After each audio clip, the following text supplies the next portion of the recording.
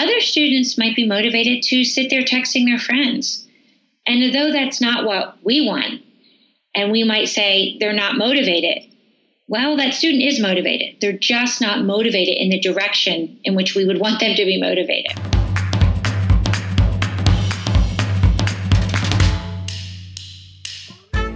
Hello, everyone. Welcome to another episode of Rosie the Riveting, the podcast, the place where busy social studies teachers come to share their best lessons.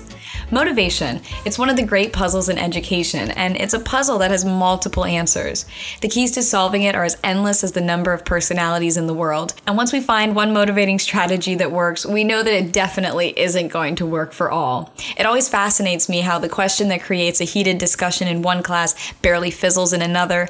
One student gets excited for the new project that another student finds completely boring. The strategies that we used last year to encourage our struggling student doesn't encourage our new struggling student this year. The answer to this question of how do we motivate students changes from student to student, class to class, and year to year, which is all the more reason that we should study motivation and really build up a toolbox so that we can be successful in motivating our students. In this podcast, I interview Dr. Sandra Deemer, Professor of Education at Millersville University in Pennsylvania.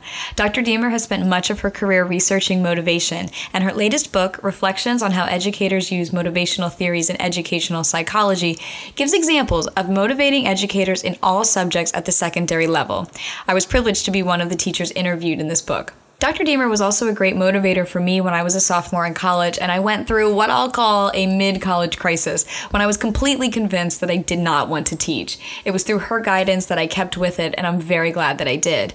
I've had numerous former students who have also taken her classes, and they've all described her as an amazing educator. So when I wanted to do an interview on motivating students in our classrooms, she was a pretty obvious choice to turn to. I'm very thankful she was willing to take her time to be interviewed. One final thing before we get started, after the interview, please check out the blog post that accompanies this podcast. Dr. Deemer sent me additional resources on motivation that you can check out. There's also the Through Rosy Colored Glasses segment where I give you my 3 favorite things that I took away from the podcast. So without further ado, please enjoy my interview with Dr. Sandra Deemer and our discussion on motivation in the classroom. Well, thank you so much for being with us today, Sandy. I'm very excited to hear what you have to say about motivation. Yes, looking forward to talking with you more. All right, so I guess we should probably start off with just a working definition of what motivation is or what that means to you. Well, when I hear the term motivation, I often do think about the textbook definition because, of course, I teach that in my classes, which, typically is sort of the process involved as we engage in a task. Oftentimes you'll hear people talk about goal-directed behavior when they refer to motivation, but that's a textbook definition. I think actually when I and others hear motivation and we think about it both within the classroom and beyond, we probably create a vision in our head of a certain type of person doing a certain type of activity, right? So I think oftentimes when I define it, I go to that vision more. Somebody who is focused on a task, engaged, but not engaged in a way where they're just all taking it in. They're also questioning it. They're also a person who is going to take on the challenge even if they fail. And that's hard for many of us to do, our students and often us as adults. So I think I have a quite complex definition of it, although I can appreciate those textbook definitions as well. So then do you think, is there a difference between, say, when my students are motivated and when my students are engaged, or are they just 2 words that cover the same topic? That's a great question. And I think that is one that has been debated in the field. So I'm glad that you've sort of brought it to the forefront, because oftentimes we infer students being motivated from them being engaged. So I do think they are interrelated, but I don't think they are the exact same. I don't know if I want to say behavior or action, because I do think students can be engaged in what they're doing. However, they can be motivated in very different ways. Sometimes students can be engaged in a task in the classroom because they want to do better than the person they're sitting next to, or they want to please the teacher. And people would say they're motivated, they are engaged, right? Other times, students are engaged, and they're engaged in the way that I was just describing, sort of motivation in my vision. That person who is involved, goal-directed, challenged, but also willing to raise questions, is not afraid to perhaps ask a question that might infer they don't know everything. They're not as concerned about maybe what they look like next to their peer, or whether the teacher even thinks they're the brightest in the room. So I think we just need to be careful when we are seeing students who are engaged to ask the next question, which would be, okay, they're engaged. How are they motivated? That's so interesting. And there's another question forming. I'm just trying to think exactly what it is at this point. So, and this is because in your book, and I went back to your book, The Reflections on How Educators Use Motivational Theories, and I noticed that there was the table where you cited a table, I believe it was Anderson, that showed a number of characteristics from supporting understanding of material, building and maintaining rapport, and managing your classroom.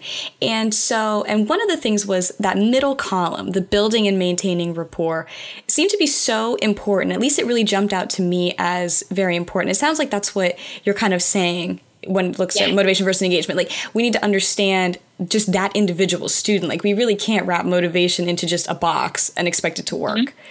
Right. Absolutely. I also think we have to avoid qualifying students as being motivated or being not motivated, because really every student is motivated in some way. Some students are motivated to do the task that we ask of them or that we would expect them to do in a certain type of classroom. Other students might be motivated to sit there texting their friends. And though that's not what we want, and we might say they're not motivated, well, that student is motivated. They're just not motivated in the direction in which we would want them to be motivated. When I think about motivating students, like how to get better at doing that, I picture those students who are texting in class, or I picture those students who don't care. Maybe they have external issues that they're thinking about. They like the subject one day, not the next. And those are the students that I focus on, saying, oh, I'm going to motivate my students more.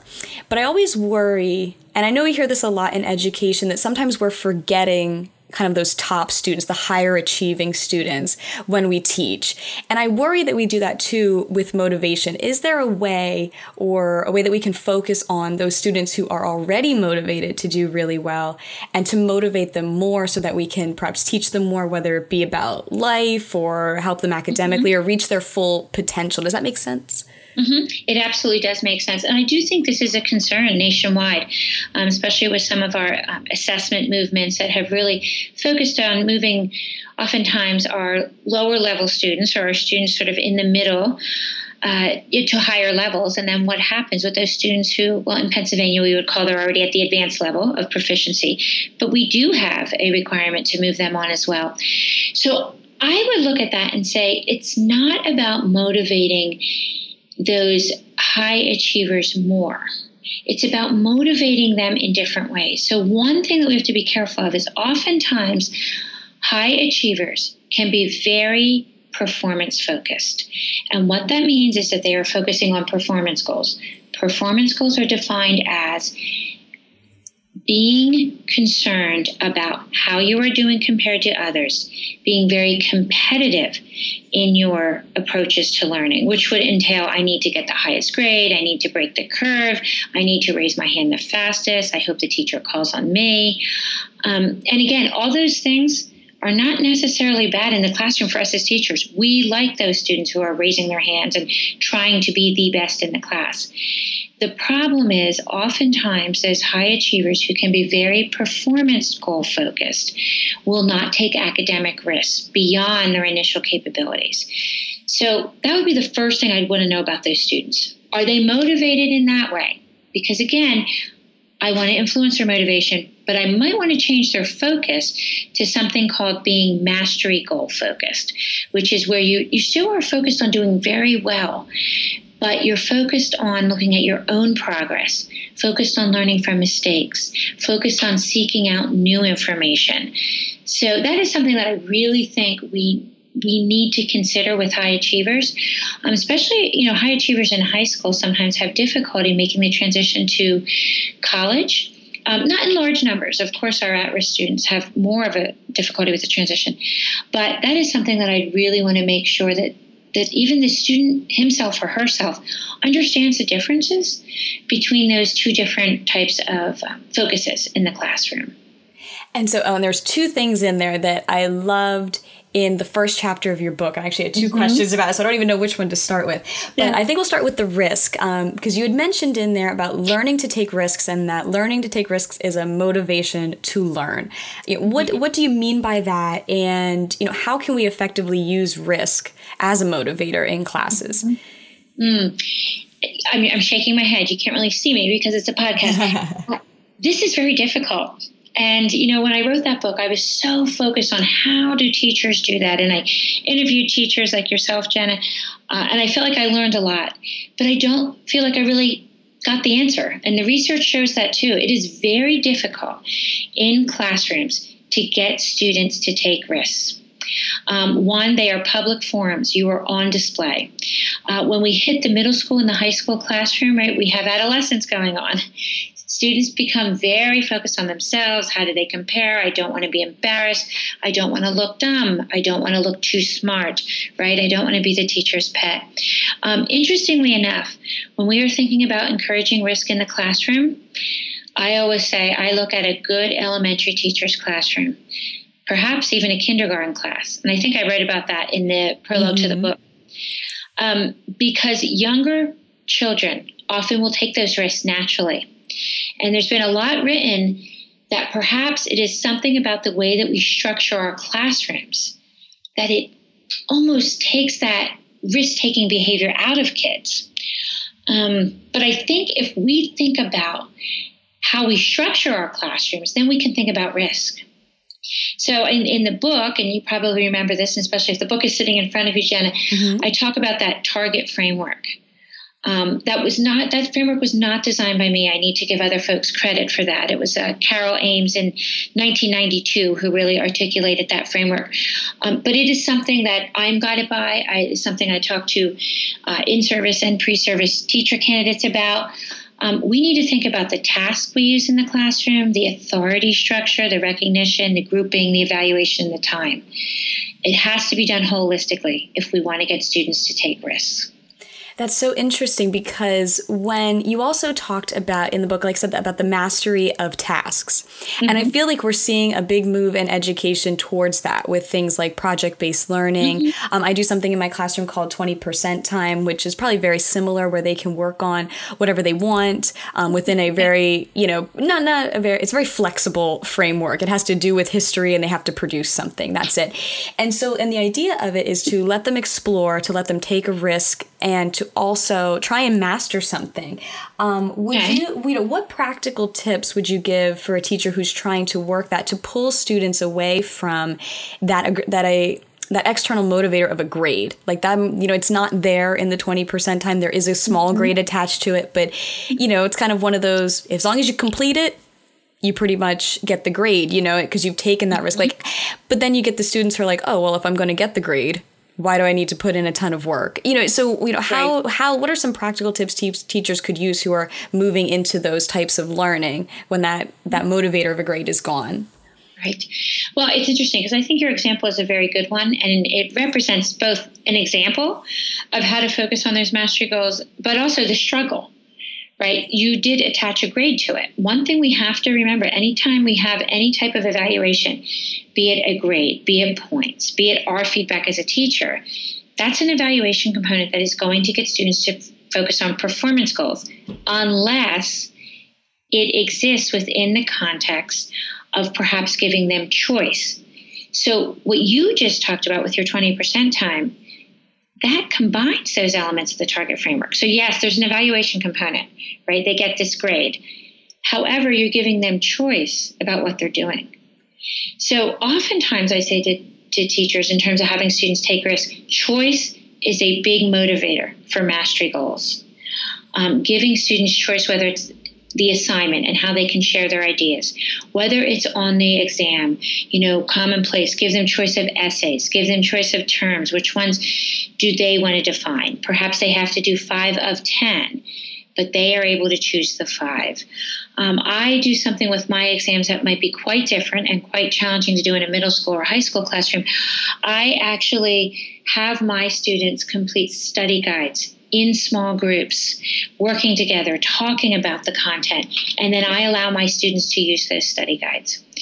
Because I say to them, you are not going to have to spit back this information to anybody. You need to know it and learn it. It's not like you're ever going to be in a quiz-like environment. And for my students taking Ed Psych, it's not like somebody in an interview is going to say to them, what is Piaget's second level of development? That's just not going to happen, right? But instead, they need to be able to use Piaget's theory of development to talk about how to create appropriate classrooms for students. And I think that's true of a lot of content that we teach in school, whether it's in higher ed or in middle school or high school. That's very interesting. And a perfect segue into my next question, which is, so you teach educational psychology to undergrads and grads. And so these are people, at least the undergrads, who are the upcoming teachers. Within the next couple of years, they're going to be our coworkers, the people that we're working next to. What are some of the ideas for motivating students that you have heard coming from them that you think would be beneficial for us to take note of now that are perhaps different than the way that we think of motivation today? Let me just clarify. So you mean ideas I get from my own students here at Millersville? Yeah. So as you talk about motivation in your educational psychology class, what are some things that they think, as people who are recently out of high school and then coming into the teaching workforce, that they think they would use to motivate their future students, that you're like, that's a great idea. I wish teachers were doing that now. Okay. Now I understand. Well, I do think one thing that really can be motivating to students at all levels is to utilize the social relationships in the classroom. Oftentimes we put students in, classrooms, they sit at desks, they listen to a very long lecture that we just know from a lot of research does not hold their attention very long. In fact, we know even as adults, we can probably focus in on a lecture for about 15 minutes at the most. That's a high estimate there. So I do think sometimes having students talk in small groups is, enjoyable and gets them to often take those academic risks. For example, asking questions. Many students are more comfortable asking questions in a small group rather than in a whole group. So I see this in my undergrad classes and always get favorable feedback about how I use small groups in the class.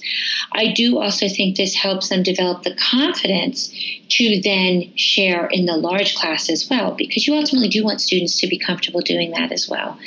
So I really think, I almost call it the social energy of a classroom.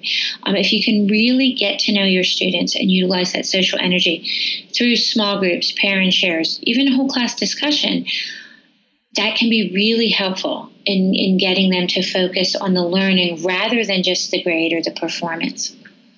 And so what are some of the things you've done research in motivation in each subject area? What are some of the most motivating factors that you've found for social studies? And that's not to go back to my interview in any way, shape, or form, right. But just, because I don't want to do that, but just to, just in social studies in general, what are some ways that we can specifically motivate in that subject area?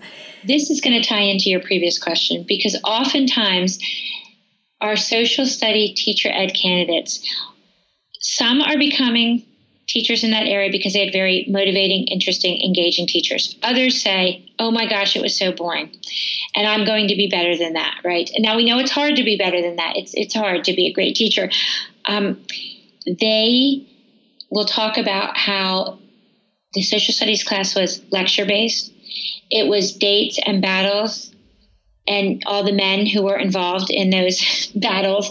So oftentimes, when I think about what to do, I think about what my students say does not work, which is all those things I've just said. So many of them, when they're talking about very favorable memories from social studies classrooms, and even ones that I've observed when I work with our student teachers, they will talk about really getting engaged in projects. So yes, they still need to know those dates and the battles and the people who were involved, but they're now going to construct whether it be a timeline, or they're going to do some type of presentation, perhaps using technology. That is what gets them engaged in social studies. And ultimately, that's what they remember. because those are the stories they're sharing with me here at Millersville. Very cool. And to go to the freshman inquiry course, so you teach or did teach a freshman inquiry course called What Turns You On. So how can we learn what motivates us as individuals, and then how can we in turn use that to engage our students? That's really a great question. Because I do think for many teachers, we have not really thought about what motivates us. And I'm including myself too when I say many teachers. I was definitely a very performance goal focused person all the way through grad school until I finally had a professor in graduate school who made me think about my own motivation and how I was tackling tasks. Basically, I was avoiding risks. I was stressing myself out to get the best grade, to be competitive in these doctoral classes. But I was stopping myself. I was inhibiting myself. So I do think you can take these surveys that are out there, online. The people out of Michigan have a great one that I've used before. I think it's mentioned in my book, so that you can understand your focus in terms of these achievement goals that I've mentioned, the performance and the mastery. So when we really think about what motivates us, I think then we can start, being better for our students. So knowing that I do still have some of that competitive performance goal focus as part of myself, but I know in the classroom that's not the healthiest for all students, or even for me as their teacher. So I constantly am aware of that, so then I can create that classroom that's comfortable for all the students. But I do think from workshops I've done, once I start talking to teachers about the complexity of motivation, many of them understand that. It just needs to be brought to the forefront. The idea of how their motivation impacts their students' motivation, you mean? Yes. Well, and I also think we know when we go to conferences or workshops, when we are talked at, right, for a long period of time, and it's not a very engaging speaker, we get bored. So it should not be a surprise that our students get bored as well. And I have seen so many teachers who recognize this, and they respond to their students.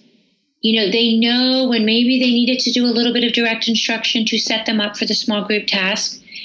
They know when it's enough, and they now need to break them up into these small groups, let them chat among themselves. They're going to monitor the small groups. It's not like the teacher's not heavily involved. But once they make that switch, right, they get the students back because they're not just listening to that lecture. So, we work with a lot of great teachers out here surrounding Millersville. And I really do think, because a lot of the work being done both in the motivation field, but also the brain-based research, that teachers really recognize the need for activity in the classroom and movement in the classroom. And that all feeds into motivation. Are there any resources that you would suggest any teacher looking to include more risk in their classroom or just learn more about motivation that you would suggest? Well, I do think right now a very hot topic, and she's just a great researcher, the mindset work being done by Carol Dweck. And she has a great website and a blog that goes along with that. The idea of mindset really relates to what I've been talking about with these different goals. So she talks about it with a growth versus a fixed mindset. The growth mindset being that is when, as individuals, we are focused on those mastery goals that I talked about. So that is some current stuff that is out there. Interestingly enough, Carol Dweck's work started decades ago. It has just sort of been revised, reinvigorated with some of the outreach that she is engaged in. And it is now sort of under this domain of mindset. So I think that is great work to look at. Awesome. Is there anything that you feel that we've missed, anything that any middle high school social studies teacher would benefit from knowing before we close? Well, I think this is really hard, right? To truly motivate students in an optimal way is very difficult. And I would say that for me in higher ed, and I know I certainly do not have all the constraints, the standards, right? The assessment anchors, all those elements that often make it very difficult for very good teachers to motivate all their students. It is a very hard task. I always say to my students in Ed Psych, motivation to motivate students truly encompasses every element that we teach you about in EdSite. Because if you're going to motivate students, you need to get to know them. You need to know their developmental level. You need to know their views on intelligence. You need to know sort of their social connections, right? You need to know their family background. You need to know their community background. And I could go on and on. It is a very challenging task. And I will say I'm amazed, again, by the teachers that we work with here at Millersville, the ones I know in my own community, the ones I work with that are alum of Millersville, to see what teachers are doing, because I think they're doing an amazing job out there. And some days they might not feel like they've motivated all students to the best of their ability, but that does not stop them. They keep trying. And I think that's just wonderful.